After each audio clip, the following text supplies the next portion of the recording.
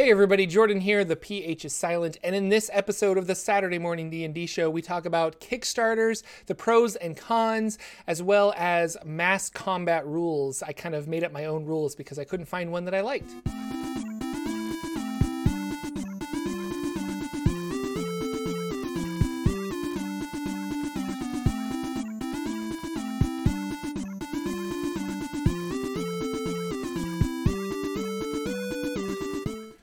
Hello, ladies and gentlemen. Welcome to the Saturday Morning D&D show. My name is Jordan with a silent PH in the middle, and I am joined always by my wonderful co-host, Sir Lucian, over there at Sir Lucian Gaming. Say hello, sir.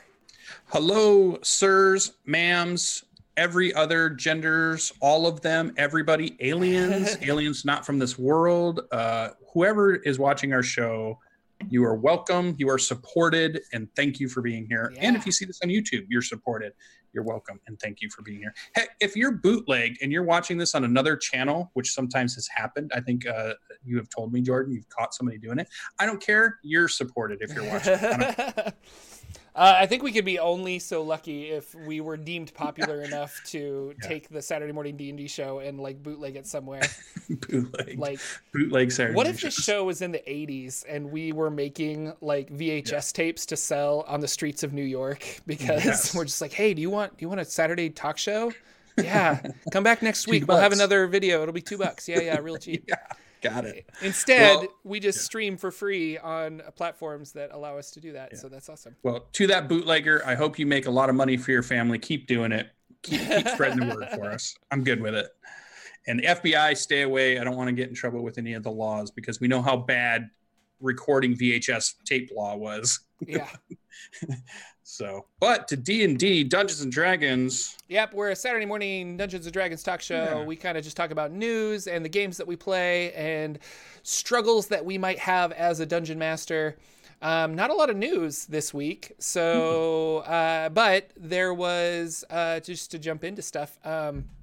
Monty Cook's Numenera Kickstarter book for 5e.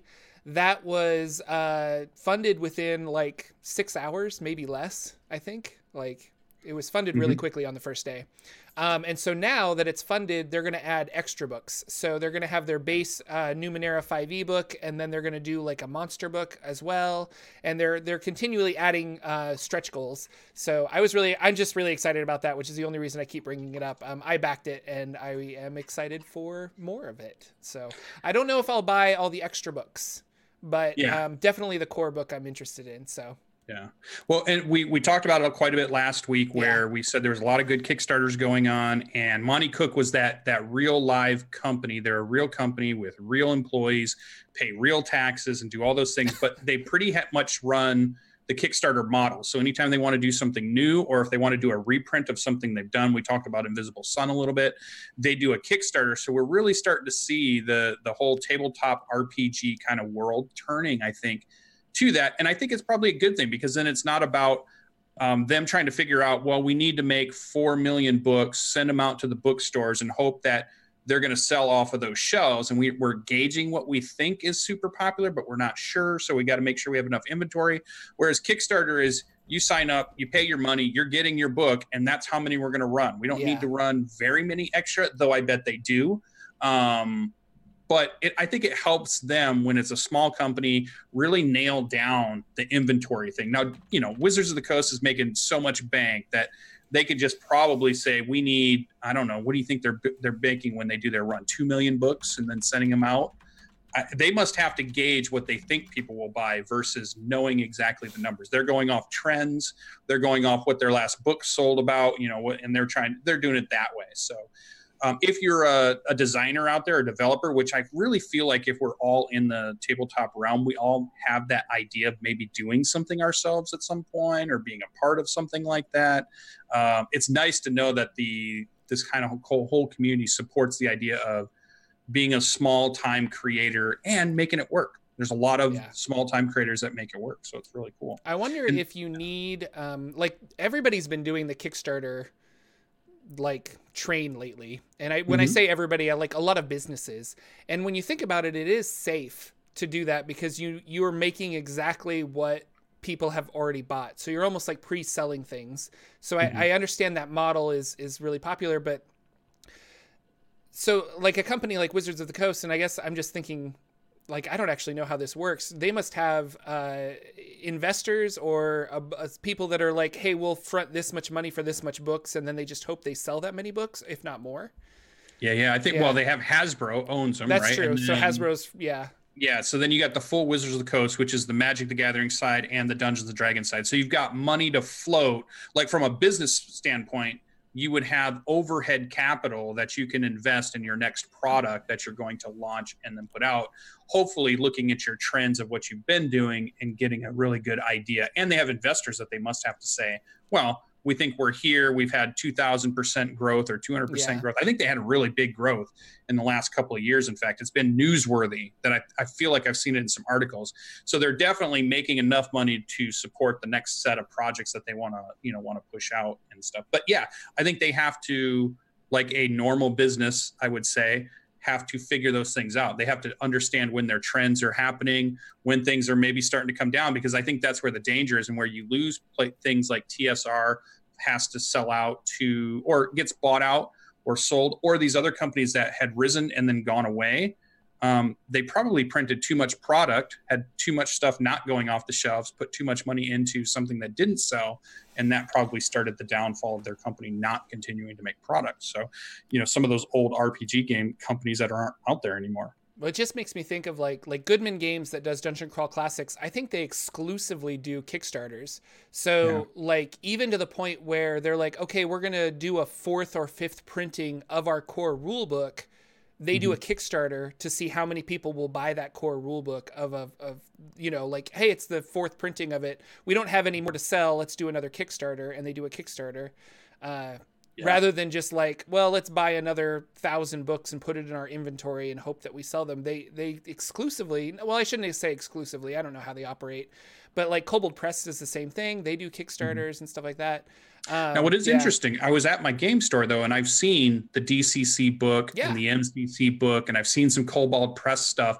So maybe they're doing limited product runs and sending them to game stores, comic book stores, the people that are selling those types of things.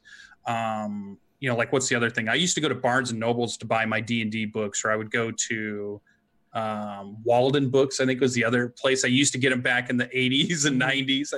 I'm thinking is where you would get your Dungeons and Dragons stuff. So I think there's still some of that happening, but it's obvious Kickstarter's kind of swept the world in the TTRPG world in at least the last 2 years for sure. But definitely this year, I mean, it's Kickstarter after Kickstarter, and they're really good ones, exciting ones. They're people you haven't heard of. They're from companies that you're familiar with and you love and you like to support. It's like this whole range of different ones that you can do. I think I'm in 5 Kickstarters right now, and I'm a sucker for a Kickstarter. Apparently, it must be like lottery tickets because I buy them all the time. It's like I love this idea of they have this idea. They just want 10 to 20 bucks from me to try to make it work. Hey, sure, I'll send you 20 bucks. I hope your idea takes place and I get this cool product because of it. So I think it's really cool. No, I mean, I like the model of it. The worst part is the wait, but that's the Christmas wait. You just can't do it any other way is really what it comes down to. But I don't know. It was interesting. Like Kids on Bikes was a Kickstarter, and I didn't kickstart Kids on Bikes, but like after the game was made, I think Renegade Studios, is that the name of the company that took it? I think they were like, hey, we like your game. We'll like sell it in our stores and we'll do this. Or maybe it was a Renegade Studios Kickstarter, but I want to say it was just like a couple of guys that had an idea for a game and then they took it over. So I don't know. I shouldn't even talk about this because I don't know for sure. But like, long story short, I bought my Kids on Bikes game from that Renegade Studios at Gen Con. Like I didn't Kickstarter or anything. So they obviously had enough books, or they were like, hey, now that it's finished, now that we were able to like fund the money to actually finish the book and get it out to the people that, supported it, Kickstarted it, we actually like have it to sell now. Which take is it to a publisher. Just go to a publisher and be like, we have this book. We have a track record of it already selling because of all these Kickstarter people. Now we just need to like print X amount of copies and stuff. So. Yeah, and to bring it back all the way around, so this new book they're putting out is a 5e supplement that allows you to bring the science, fantasy, and the weird, which is always something they like to say, because it's Monte Cook, and if everybody knows, we've been talking about Monte Cook's been, and Bruce Cordell, and I'm trying to remember the other, Sean forgetting his last name, but they were all kind of a part of Dungeons and Dragons in the past, whether it was during 3rd edition or 4th edition, and they've done some of the really cool stuff before they moved on and are doing their company. So they are steeped in Dungeons and Dragons stuff, and they've come back now and they're going to do a Dungeons and Dragons book for 5e, which is really cool. And they do the kind of science weird stuff. They like to explore. If you even look at the products they did before, they like to explore the weird kind of parts of storytelling, which I think is really cool. So it just adds a whole nother facet to it. And this book that they're putting out really is going to add a lot of that kind of stuff to your Dungeons and Dragons. And if you want to put in a little bit of the Numenera style, if you've heard about that world, if you've read anything about it and you're excited about it, there's going to be enough of it in the book that you could even use some of that to bring some of the Numenera into your Dungeons and Dragons world if you wanted to. So just another type of supplement, maybe not for everybody, but the art is going to be fantastic. It's going to have a really interesting genre that some people will really love. Some people will hate, I'm sure. They'll be like, I don't like science fiction in my fantasy. And they always hated when they got to the end of those really good modules and Advanced Dungeons and Dragons, Basic Dungeons and Dragons, and even 3rd edition, where all of a sudden we find out that, this whole time it's been a spaceship under the mountain that's been the dungeon we're in. It's not been a real dungeon. And they hate that, or they rail on it. Certain people. Other people love it, love the idea that, oh my God, I'm playing this fantasy world. We've got dwarves and elves and bows and swords and shields, but we've somehow stumbled on a crash landed, super science kind of thing. Yeah. And it's all decayed. It's all gone away. And, so it's all cool. So some people like it somewhat. Numenera is really its own thing too. Like, it's hard to describe because it's not necessarily like, it is science fiction, but it's like science as magic, because it's so far in the future that like you cast a fireball is actually manipulating nanobots to heat up the air in front of you to like fire something and things like that. And so I always think of like when I think of like science fiction, I think, robots and things like that. And you might encounter a robot, but it's not going to be like a typical Danger Will Robinson robot. It'll be some kind of brain with like metal tentacles that floats in the air, and you don't know how it floats. And like, I don't know, every Numenera game I've played in, like, it's just always had weird monsters, weird technology that you would think that this is magic, like it is fantasy. So I think it'll fit into D&D really well. And I'm actually excited to use things like, I want to use like, it was a crash spaceship, and like you maybe utilize a ray gun so that they can eventually I'll take them to space with Spelljammer, like I always talk about. Well, there it is. It's bringing it to Spelljammer. And I think the difference is, I think what you've kind of nailed on it, it's the idea when the science is so far ahead of you that the person using the thing doesn't know it's a science. So like you said, I cast these words, which creates this fireball that flies out. I have no idea that nanobots exist when I do that. I have no idea that that's what's heating up the world. It's not me thinking about nanobots. It's just me. I found a way to do this and it works. And now I call it a magic spell. So really any of that stuff could be really turned in that way. Or you can keep it very fantasy if you want. Like, your robots can be golems and constructs. It can be all kinds of stuff where you can explain. I mean, like you said, a beholder could be very science fiction based on anti-gravity fields and all this other stuff, but it could just be magic, whatever you want to call the magic. And they call the weave the magic, right? So in Forgotten Realms, if we bring it to that, the weave could be something that is a scientific force that could be measured and has rules. It's just nobody's a scientist enough to know all that stuff, so they don't think of it that way. So just like there's a field of gravity that we are all a part of, there's a field of magic that like lays on top of that as well, Yeah. And then we start to access in some way. So yeah, I think it's really cool. I really like the idea, and it's not the only 5e book that's coming out. There's a lot of these supplement books. I know Lasers and Liches just finished up, which is the Retroverse book. So if you're really into an 80s mash of video games and sci-fi and cyberpunk and lasers and pink and purple colors and dinosaurs with lasers in your 5e stuff, you can go with that. There's I've been seeing a lot of different 5e supplements. The Uncaged book that's out there right now, it talks about myths and legends.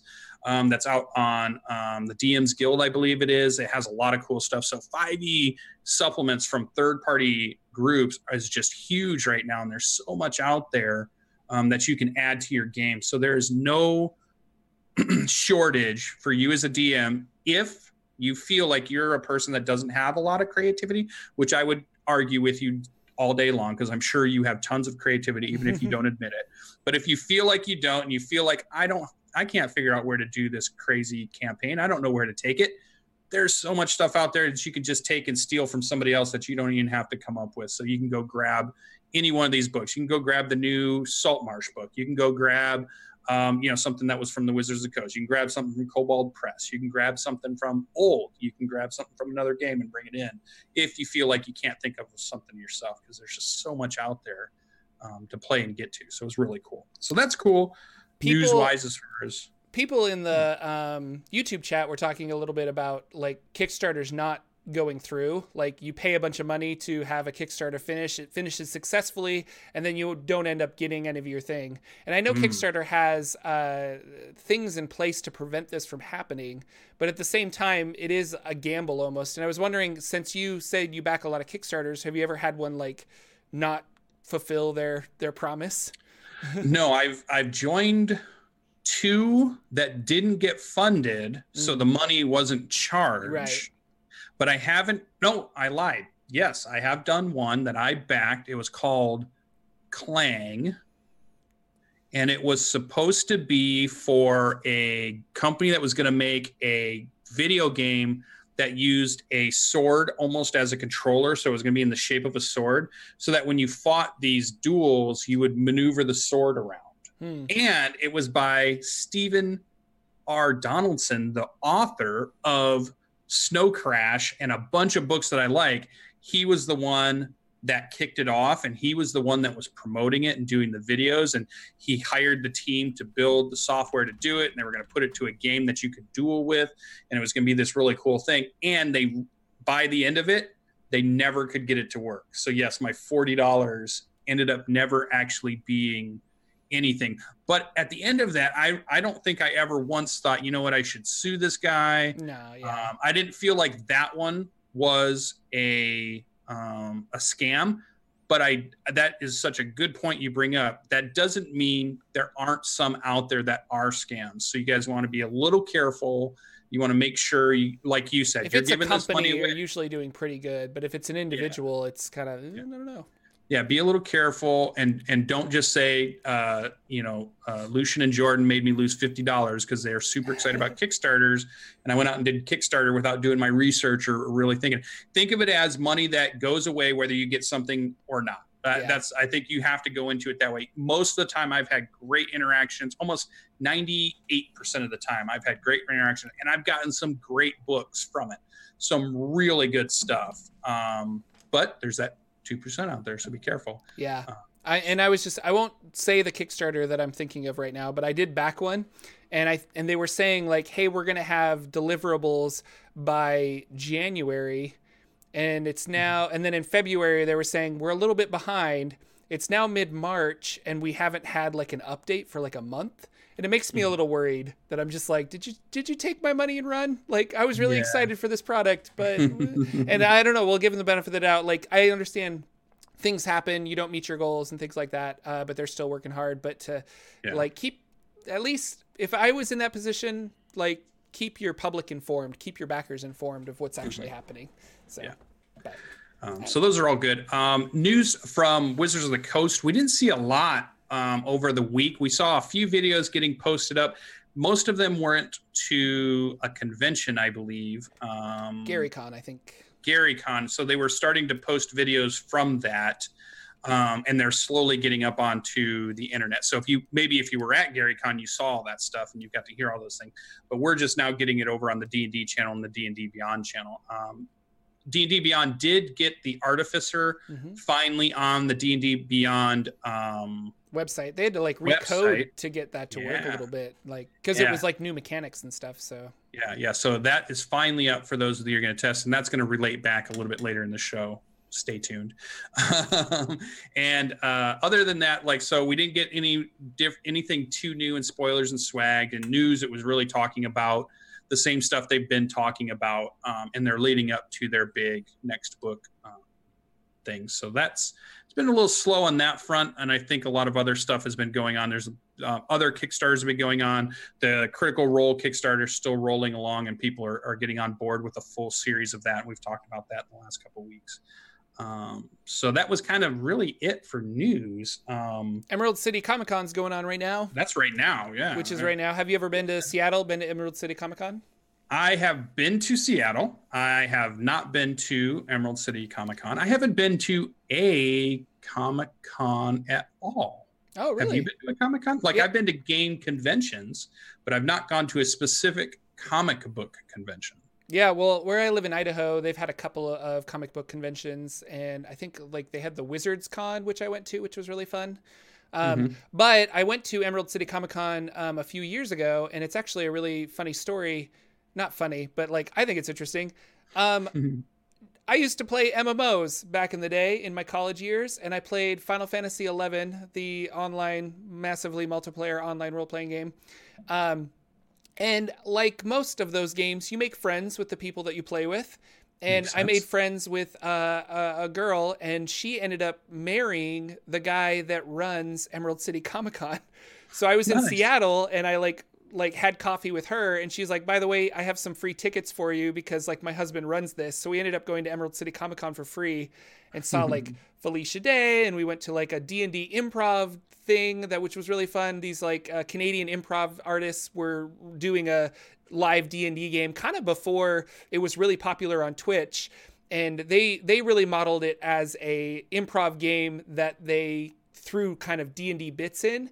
But I remember watching this being like, I want to do this so bad. Like they're almost there. Like it's mostly an improv show, but I was like, if they just made it more about D&D with like improv on the side, I think it would be worth so much. Now it's all over. Like people do it all kinds, and there's all kind of live shows and Critical Role and everything else and things like that. But was really, really fun. So I have a lot of fond memories of Emerald City Comic Con, and I was like, oh, that's right, it's March. I should have like driven up and gone to Seattle and visited friends and go to Emerald City Comic Con. But I don't think Wizards of the Coast, and there's not going to be like a bunch of D&D news released, but like at Emerald City Comic Con. But I have a special place in my heart with it. Yeah, it definitely looks fun, and I've been seeing it a lot on Twitter. Like I don't remember seeing a bunch of it last year on Twitter, but for whatever reason this year I'm seeing a ton of it. Oh yeah, everybody with their name of at ECCC. So yeah.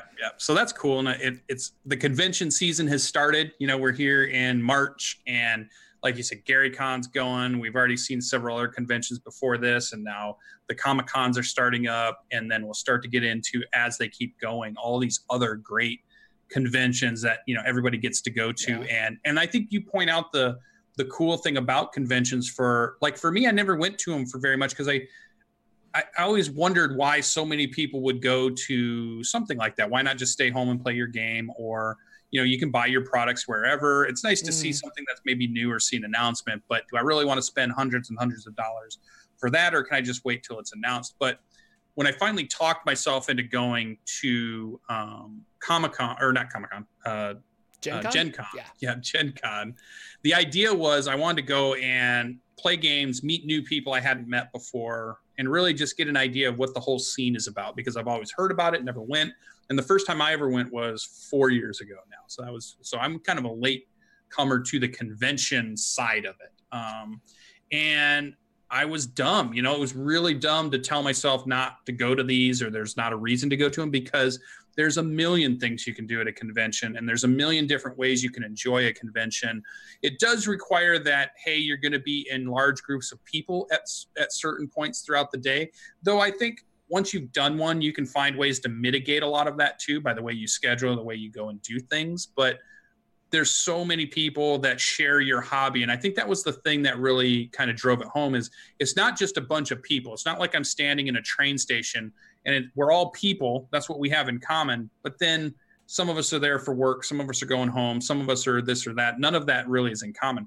You're going to something where you all share a love of games at this point. Mm-hmm. So you have, not only are we people, we have that in common, but we have a shared hobby that's in common. And now we're in a big group. I think that really drives it over the top to being something that's really fun and really cool, and something that if you can experience, definitely try to. I get that it's a lot of money. I mean, Jordan flew out, so he would have a flight, gets a hotel room, then he's there for a week. It's expensive, and it's not something that maybe everybody can do. But if you can find ways to save money with your friends, find ways to carpool with people, find ways to travel with other people, because even traveling together with friends would be fun.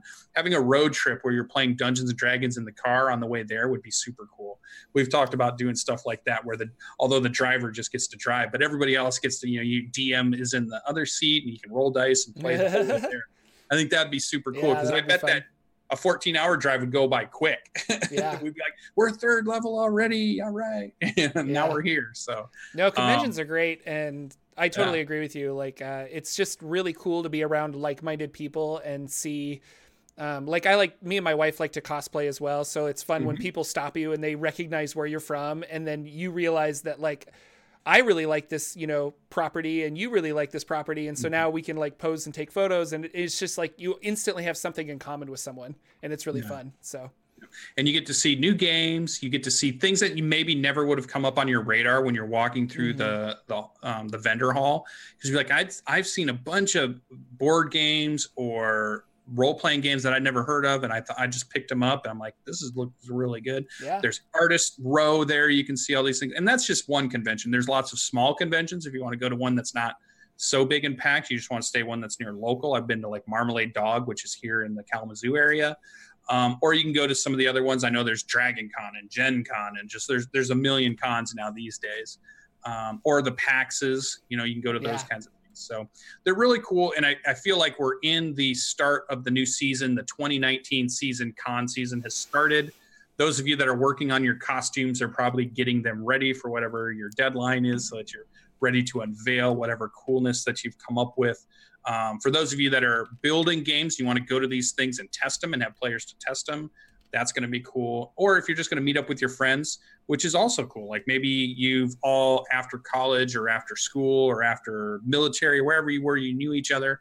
You've all spread across the country, but you all like to come back to PAX East, or you like to meet up at PAX Unplugged or something and get together again for the first time that year and do some stuff. So it's really cool. It's a community building thing, and it's a good community to be in. It's not like many other communities, I don't think. I mean, the gaming community is a geek nerd culture, and it's okay to be a geek and a nerd in that culture. You don't have to feel like you have to hide it. You don't have to feel like you don't want people to know. You're in an area where everybody knows it and everybody is it. So that's what's really cool. Yeah. And that we're ready. I'm getting so pumped up. I mean, I know you've got your room for Gen Con. I've got mine for Gen Con. We're getting close. I got a bunch of the companies sending me stuff. They're saying, hey, are you going to run games for us this year? What are you thinking? Yeah. I'm like, do I want to do it, or do I want to keep my schedule open so I could do some other stuff? So I'm kind of figuring out what I want to do. Do I want to run games for booths and stuff like that, or just go and have a fun year? I'm thinking this year's a fun year. In this year's, I'm just going to go and enjoy it without having a schedule of DMing. Because the last two, I typically ran, I want to say 6 to 8 games. And so each one is a 4-hour slot. Yeah, I barely saw you. Like, me and Graybeard went and hung out and like went places because you're just like, well, I got another game to run, or I got to work this booth. We're like, okay. See ya. So this year, I think it's just going to be fun and hanging out and do some stuff. So that's going to be cool. So I think that's really fun. And I think that's where we're at. I don't know. Are you going to anything else before then? Do you have anything planned before that one? No, not with how expensive it is for me to go to Gen Con, because I have to fly out there and stuff. There are some little gaming conventions in my hometown that I went to last year, and I ended up not having that much fun just because I kind of went by myself, and I was trying to get in at a couple of gaming tables, but like couldn't because they were full. So I think I'm going to try and go to that gaming convention again this next year, this summer. But what I'm going to do is I'm going to bring my D&D adventure. Boys.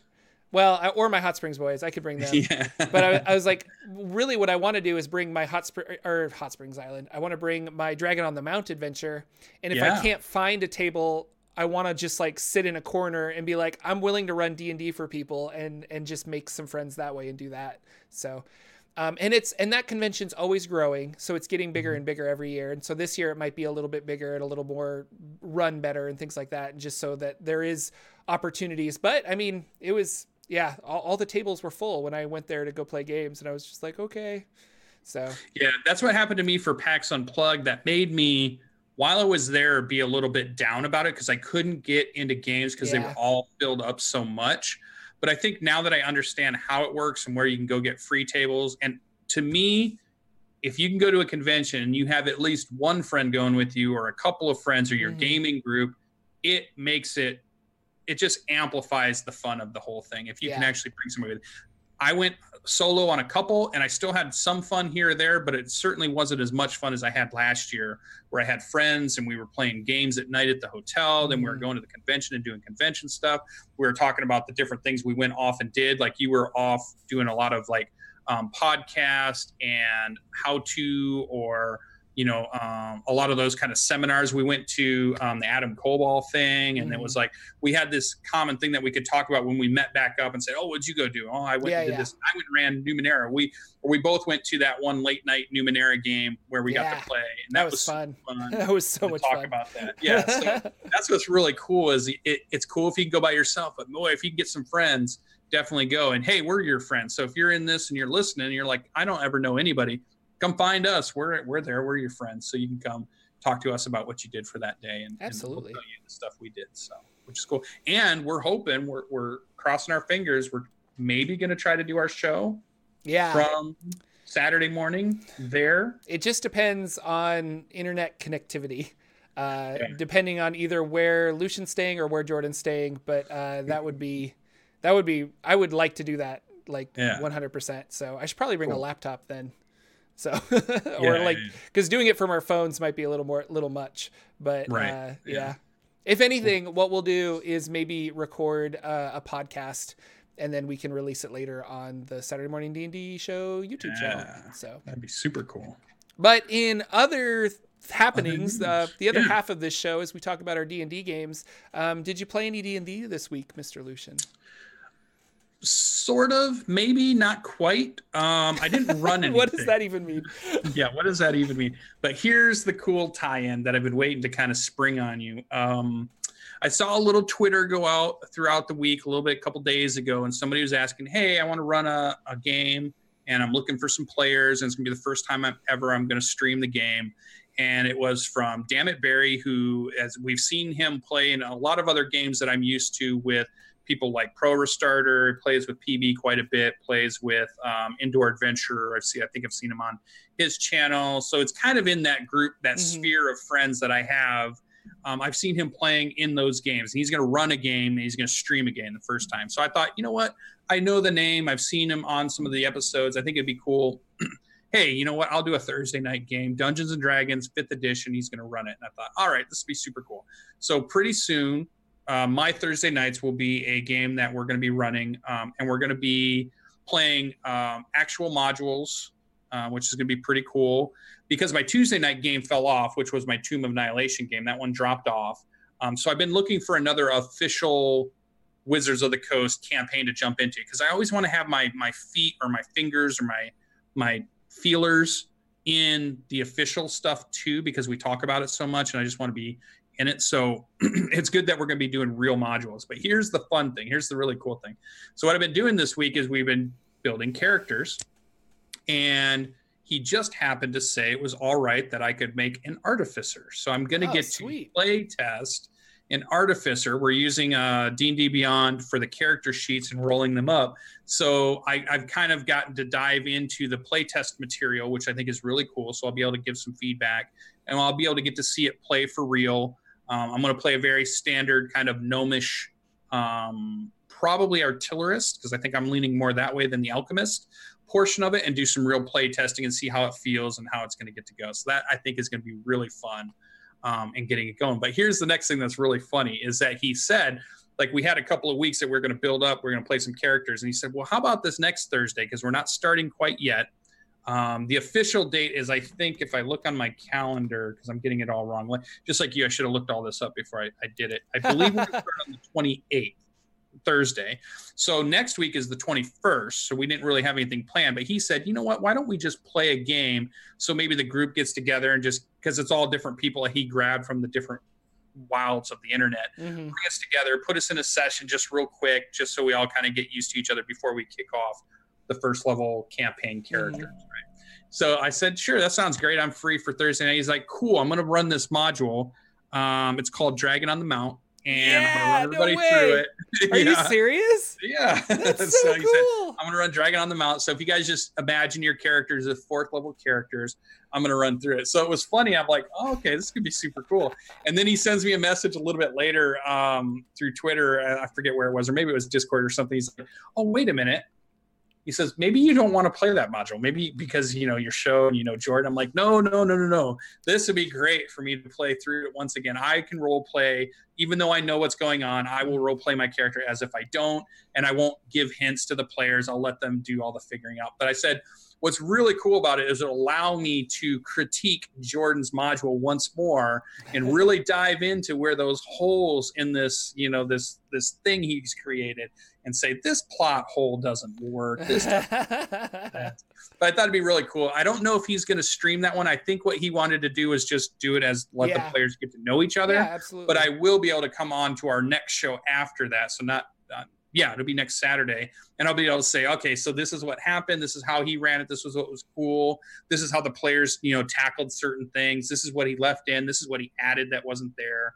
And we'll be able to really talk about, you know, somebody playing your module, which I think is cool, because you always want, I think one thing that we forget sometimes about Dungeons and Dragons, especially for those of us that consume it online, where we watch Critical Role, we watch Acquisitions Inc., we watch Dice Camera Action, all these ones, it seeps in our mind that that's the only way to play Dungeons and Dragons. But if you took the same module and you had Matt Mercer, Chris Perkins, Jerry Hulkins, and you said, I want you guys to run this for your group, every one of those running the same module will be wildly different, because Dungeons and Dragons is so much about put in as a GM the stuff you really like, modify anything that doesn't make sense to you or just doesn't resonate with you and you want to do something else, put that in. And there's always room in all of this to add things in that you are interested in. And you want to add that monster, you want to add that story hook, you want to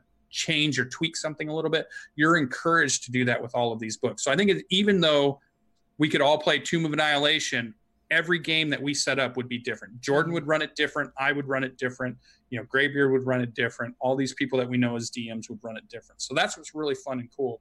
And you don't have to feel like, oh, I can't play this again. Like if somebody came up to me and said, hey, do you want to play Tomb of Annihilation? I'm going to run it. I probably would say yes at this point, because I know it doesn't matter. It's never going to be like the game of Anaris played that he ran, because this person will run it different. It'll be a different experience. It'll be a different thing for me to put a character in and run. So I thought that was going to be really cool. We're going to get to do a little side Dragon on the Mount kind of game.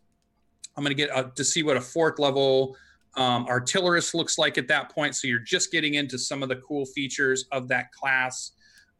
So I think that'll be cool. So I'll be able to play test a new class. I'll be able to play test a fun module for a friend, and I'll be able to help a new GM who's, I don't know how new he is at GMing. He made it sound like he's new to streaming the game. So maybe he's a longtime GM and I don't know it, because I don't really know he's too a much veteran about player though, right? Yeah. I'm pretty sure I've seen him on lots of stuff. Okay. He's in chat. He'll probably tell us as I'm talking about him here. But I'll get to see, or, you know, be a part of somebody starting a streamed campaign for the first time.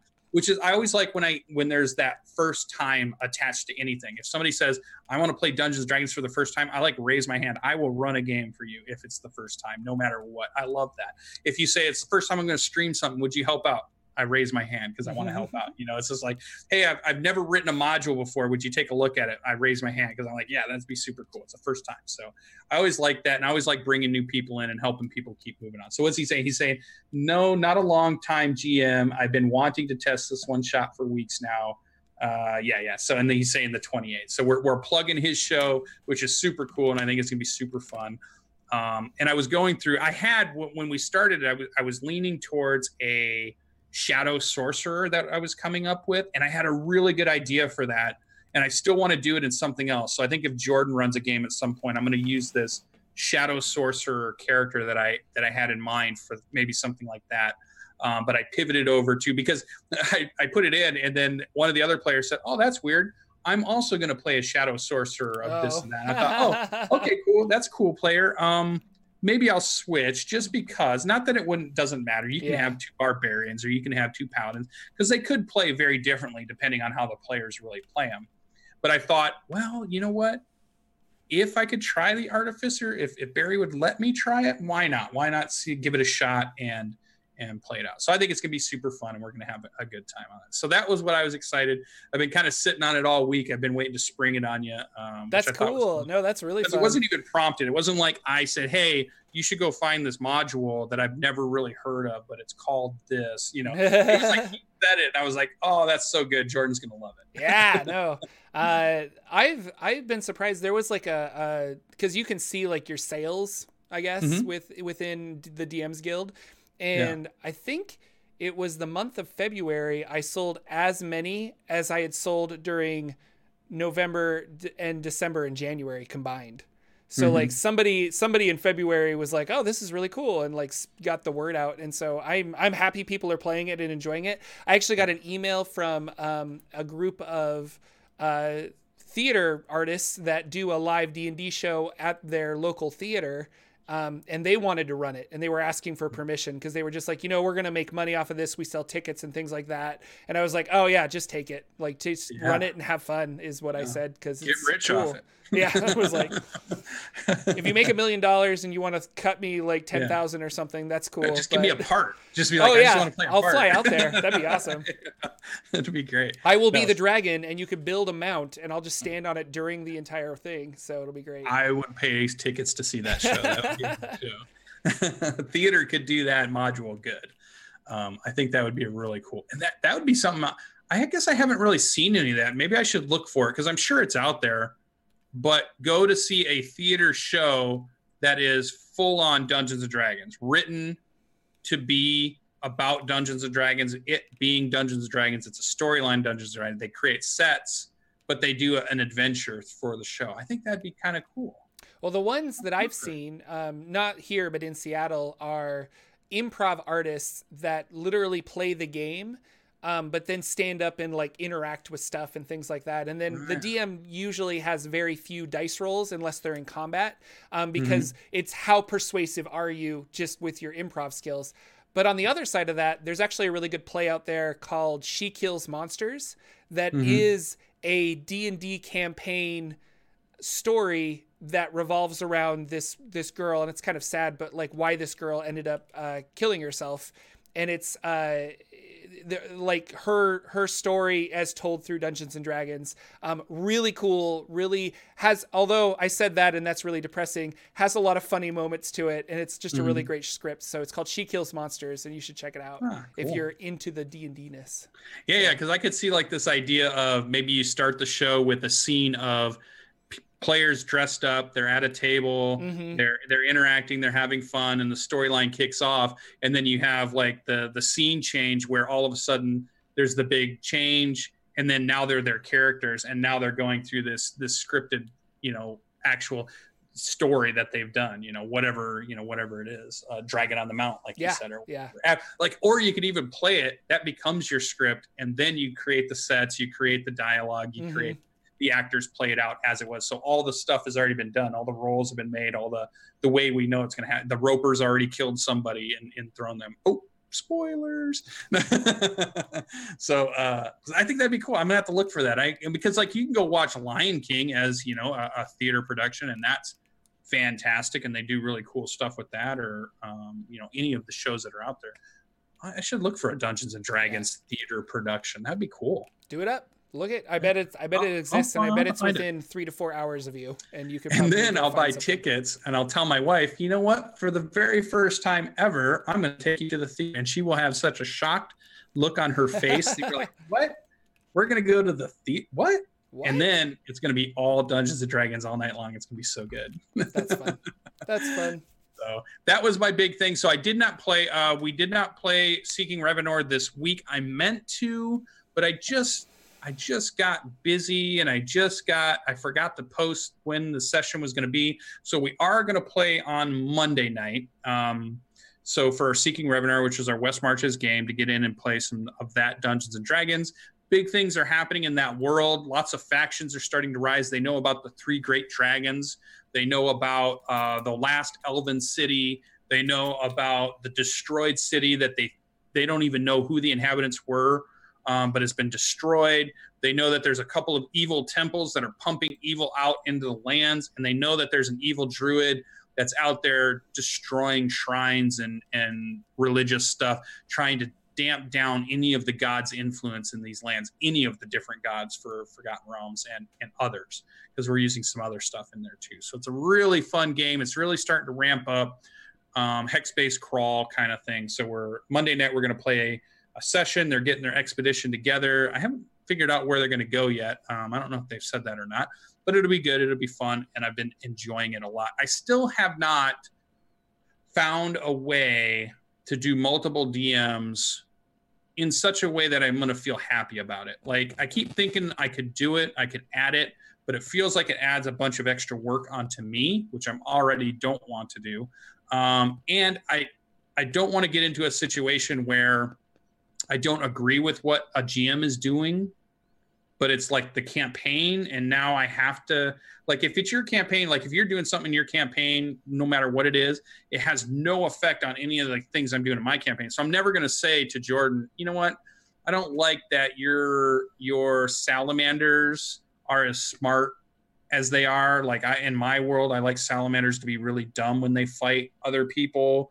But if you're running it in my campaign and then all of a sudden you make, I don't know, you just decide to change something, which you should do as a GM, but then it doesn't fit into what I'm doing with my campaign. I don't want to get into that discussion with another GM and be like, I don't want you to do that. I kind of want you to do it this way. I don't even want to get into that. Like, I don't want that to happen. So I'm kind of struggling with this idea of trying to bring a second DM into a living campaign. I know other places have done it. I've signed up for a few other ones to try to figure out and see how they do it. But there's this real big barrier to entering in other people's live campaigns. Like, I was looking at the one that was the Covillian one. They're running a West Marches. They're all fans of Matt Colville. And they had like this big convoluted way to build a character and try to get into a game. And it just all seems like very barrier. Like, there's just so much you have to go through. Whereas mine, you just send me an email and I give you a character sheet, and then you're in an expedition. Mm-hmm. It's like, why is it so hard to get into these games so that we can see what's going on? Why does it have to be loads and loads of paperwork and weird? Like, there's all these cool tools to use, but they're not using any of those. They're using something like, you've got to put your character sheet on GitHub, and it's going to link into Discord in some way. And then why don't you just use Roll20 or Fantasy Grounds and call it good? I don't understand why they're making it difficult. So I don't know. So I'm struggling with that, and it hasn't happened yet. I don't know if it will, but I'm going to keep thinking about it. My Sunday game, which is the Crash Course, RPG Crash Course, we have selected for the month of March. We are playing Mindjammer, which has been really cool, really science fiction, but a big book. This is like a 500, 600 page book. This is a big, deep RPG. This is thick rules. So we're struggling a little bit getting it up and going. It's based off Fate Core. I don't know if you played any Fate games. So it's based off that kind of dice pool system. But I'm sure it's modified for this. We're in the character creation portion of it. And that's what we did last week. I don't think I streamed that just because our session 0. Sometimes I stream and sometimes I don't. But for this week, we're going to try to play. So tomorrow, we're going to try to use the characters that they created. We spent time creating, and then we're going to run through trying to figure out how the actual rules work. So we'll do some RP scenes. We'll probably throw a couple combat scenes in there and just see how the rules help us play that game. Because my idea for trying to learn these is, if any role-playing game, I feel like you need kind of like 3 things that you have to be able to explain to the people who want to do this how to do. 1, how to resolve some type of interaction that has to do with a skill or some type of unknown challenge. So jumping over a crevasse, picking something up, trying to force a door open. You need something that allows you to decide that kind of thing.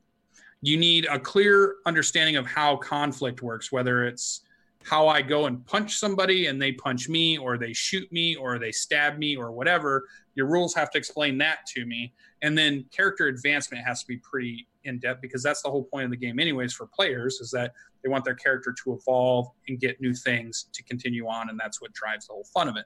So you got to be able to explain those 3 things, and then if you can do that, your game works. If you don't do one of those 3 things, well, then I feel like the game kind of doesn't resonate very well so far. So that's what we're going to test out tomorrow. Can we do some type of skill checks where they have to make some rolls or have to do something with the skills they have on their character sheets so they can maneuver a spaceship or run down a corridor or hide in a crowd or whatever it might be, whatever possibly comes up. Can we do a fist fight? Can we do a gun fight? Can we do a knife fight or a sword fight or whatever? And then after that, what happens when our characters get some experience and advance and get some new abilities and stuff. So that's how we're testing it. That's how we're playing it. We're trying to do it in a story at the same time. So I'll create a minimal little campaign story. And then, so tomorrow should be the first one we stream of the game, and we're going to play that one. And we play it for the rest of March. And then we get into April and we'll pick a new game and we'll be running a different game. So it should be very interesting. But that has been my Dungeons and Dragons or RP playing for the week. I have been naughty a little bit because I've been playing a ton of computer games lately. Like you said, you were MMO, so you get into MMOs back in the day. And every now and then those things grab us again. And so, yeah, I played like through Far Cry 5 and finished it. You know, like I spent a bunch of hours doing that. And so computer games have grabbed some of my time. And the other thing that's killed me this week is daylight savings time. I don't know why this year it's been worse than others, but like this year I can't get a handle on it. Like when we started the show this morning, I was like, it was like 10 minutes to go when I signed in and Jordan's like, are you even here? I'm like, daylight savings is kicking my butt this year. I don't know what it is, but the change, maybe it happens to you guys. Maybe you're lucky enough and you live somewhere that doesn't have daylight savings time. And you know what? I'm thinking about moving there just because I'm tired of it. I don't want to change my clocks anymore. But that was definitely my week in role-playing games. How was Jordan's week in role-playing games? What did Jordan get to do? So I pretty much just played Hot Springs Island, and then I've been working on a little bit of prep for my Shadowfell game with my guys, because we're on like 7 or 8 of the 13 scenarios in Betrayal. So after that, we're going to go back to playing D&D. So I started prepping a little bit. But my Hot Springs Island people are full on doing like they're trying to lead an army. Yeah, warfare. Like they're trying to lead an army of ogres against the salamanders and Svarku, the evil Ifrit that runs all the salamanders. So they kind of got together with a bunch of the ogres and the Nereids, which are like water nymphs, and basically the head NPCs that they've met in this campaign. And they had a big meeting and they kind of talked about like, well, what are our resources? How many troops do we have? What can we do? The witch, the ogre witch, her name's Bavmorda. She was eyeing, I should back up. Our barbarian found a really fantastic great axe. It's obsidian and it has magical powers and it does double damage to any fire creature. And the salamanders are all fire creatures. So he's basically getting a critical hit every single time he hits. And it's been a lot of fun. And I told him that Bavmorda wants to take his axe and utilize that magic and spread it out to all of the other ogres so that they all have these magical axes as well. The catch-22 is now that axe on a 1, if he rolls a natural 1, will shatter. And so he was like, I think I want to do this for the good of the ogres and the battle and everything. So he handed that over. So she's now magically pulling out magic from this axe and kind of spreading it around to a bunch of the weapons and stuff for all the Night Axe ogres. But I was looking at a lot of rules for mass combat, and I just couldn't find any that I liked. I read Colville's, and I'm like, this feels a little more complicated than I want. I read the Unearthed Arcana, and it felt like it was basically another game on top of D&D, and that's kind of what I didn't want. I didn't want to have to teach my players how to do mass combat. I wanted them to utilize what they already do with a mass combat element. So I kind of came up with like my own version, and I decided to create squads of Night Axe ogres. So if there's 100 of these guys plus water nymphs plus healers, I kind of created like, well, you're going to have a squad of like 10 to 15 ogres, a couple healers, and like 3 to 5 water nymphs. So here's a squad of 20. And so if we divide that by 100, you now have 5 squads of 20. And I took all the hit points that they had and I kind of averaged it out, and I said, okay, they're going to have about 600 hit points. And I took the damage that they could do, and I'm like, if we do 2d8 with a regular attack, let's times it by 10. So basically I made like a super buff character that does extra damage. So in combat, hopefully this will work out. I built stats for the fire nymphs, or the fire nymphs, sorry, the fire salamanders, the water nymphs. And I built stats for the fire salamanders, and when the two collide, it'll be like a regular attack. And and you'll roll a d20, see if you hit. Now, if you hit, you do massive amounts of damage, and vice versa when they hit. And then on top of that, I gave every group special abilities that they have based on the type of people in their group. So like the water nymphs can create walls of water or extinguish fires or do something like that. The fire salamanders can breathe fire, so they can do a guaranteed hit of so much damage. The spellcasters in the back can cast fireball, which will do extra damage and things like that. So it's a really simple system. I'm wondering if it's too simple. But I was going to ask you, like, how would you handle mass combat? And like, or is it something that you've really thought of, or you're like, well, I would just use Colville's stuff? No, I was thinking a lot of different ways. I actually ran through Colville's rules, so I could use those. I have played a lot of tabletop war games, so I could lean on any of those. See, yeah, but if you were saying make something up, yeah, like what the thing that popped into my mind were two routes. The one you just explained, which was a good route, where it's really just like basic combat D&D bag, amplified. Right? Yeah. So they're really just a creature that moves together, because they're never going to split apart and do things separately. So they're kind of like a big creature with lots of hit points that are moving around the board. And the cool thing with that is, narratively, when you roll dice and you say your fireball does 66, and maybe they roll 12, you can narrate it as 12 of the people from that block have died. So it's not hit points. The hit points represent the number of people in the unit. So when you roll that number, that's how many of those people have perished, which I think is kind of cool.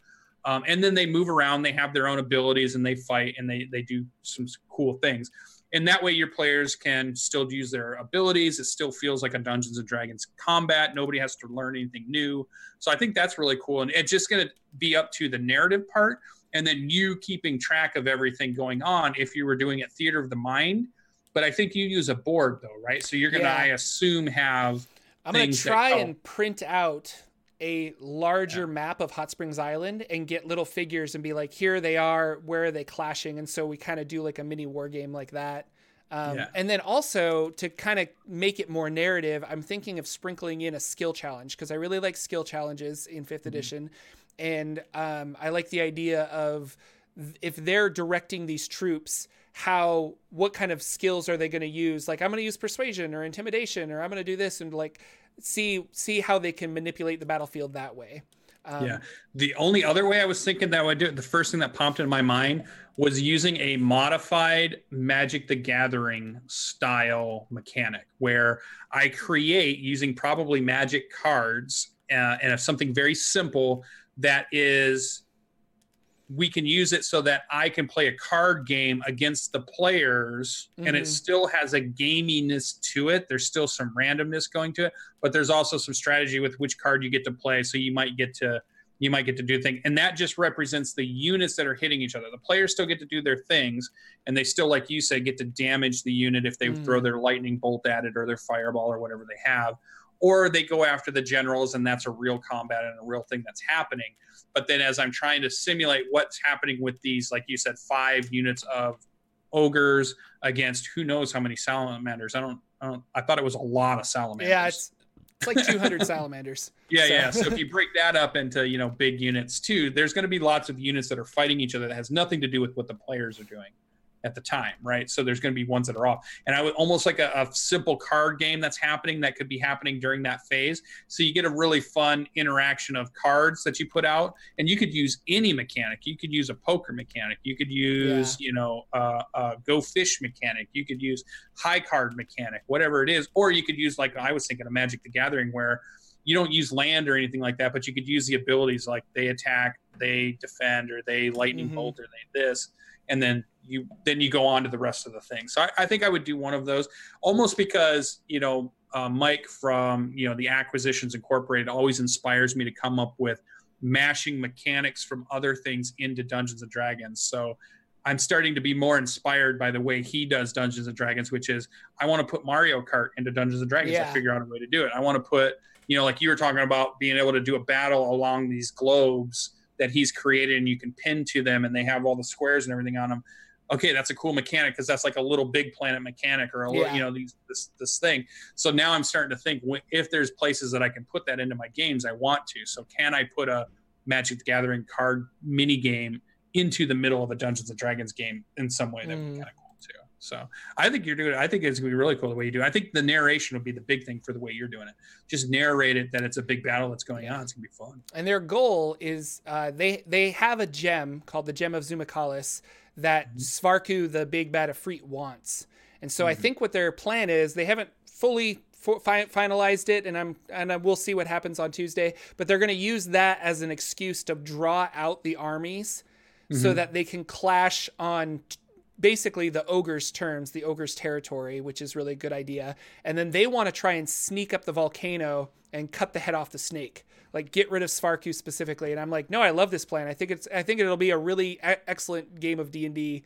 But then there's another group of them, or other players that want to explore the island a little bit more to gather further resources and maybe some more allies and things like that. So we'll see what happens in this next Tuesday, but gosh, it's going to be epic. Like this feels like a really great conclusion to an awesome adventure so far. And I'm really excited for my players, and to run it. Like, I think it's going to be a lot of fun. So we'll see if my new mechanics work out, but that's pretty much all I did in D&D. I'm playing D&D tomorrow with my Warforged Eldritch Knight, who's now level 8 and can enlarge himself to get really big, which I'm really excited.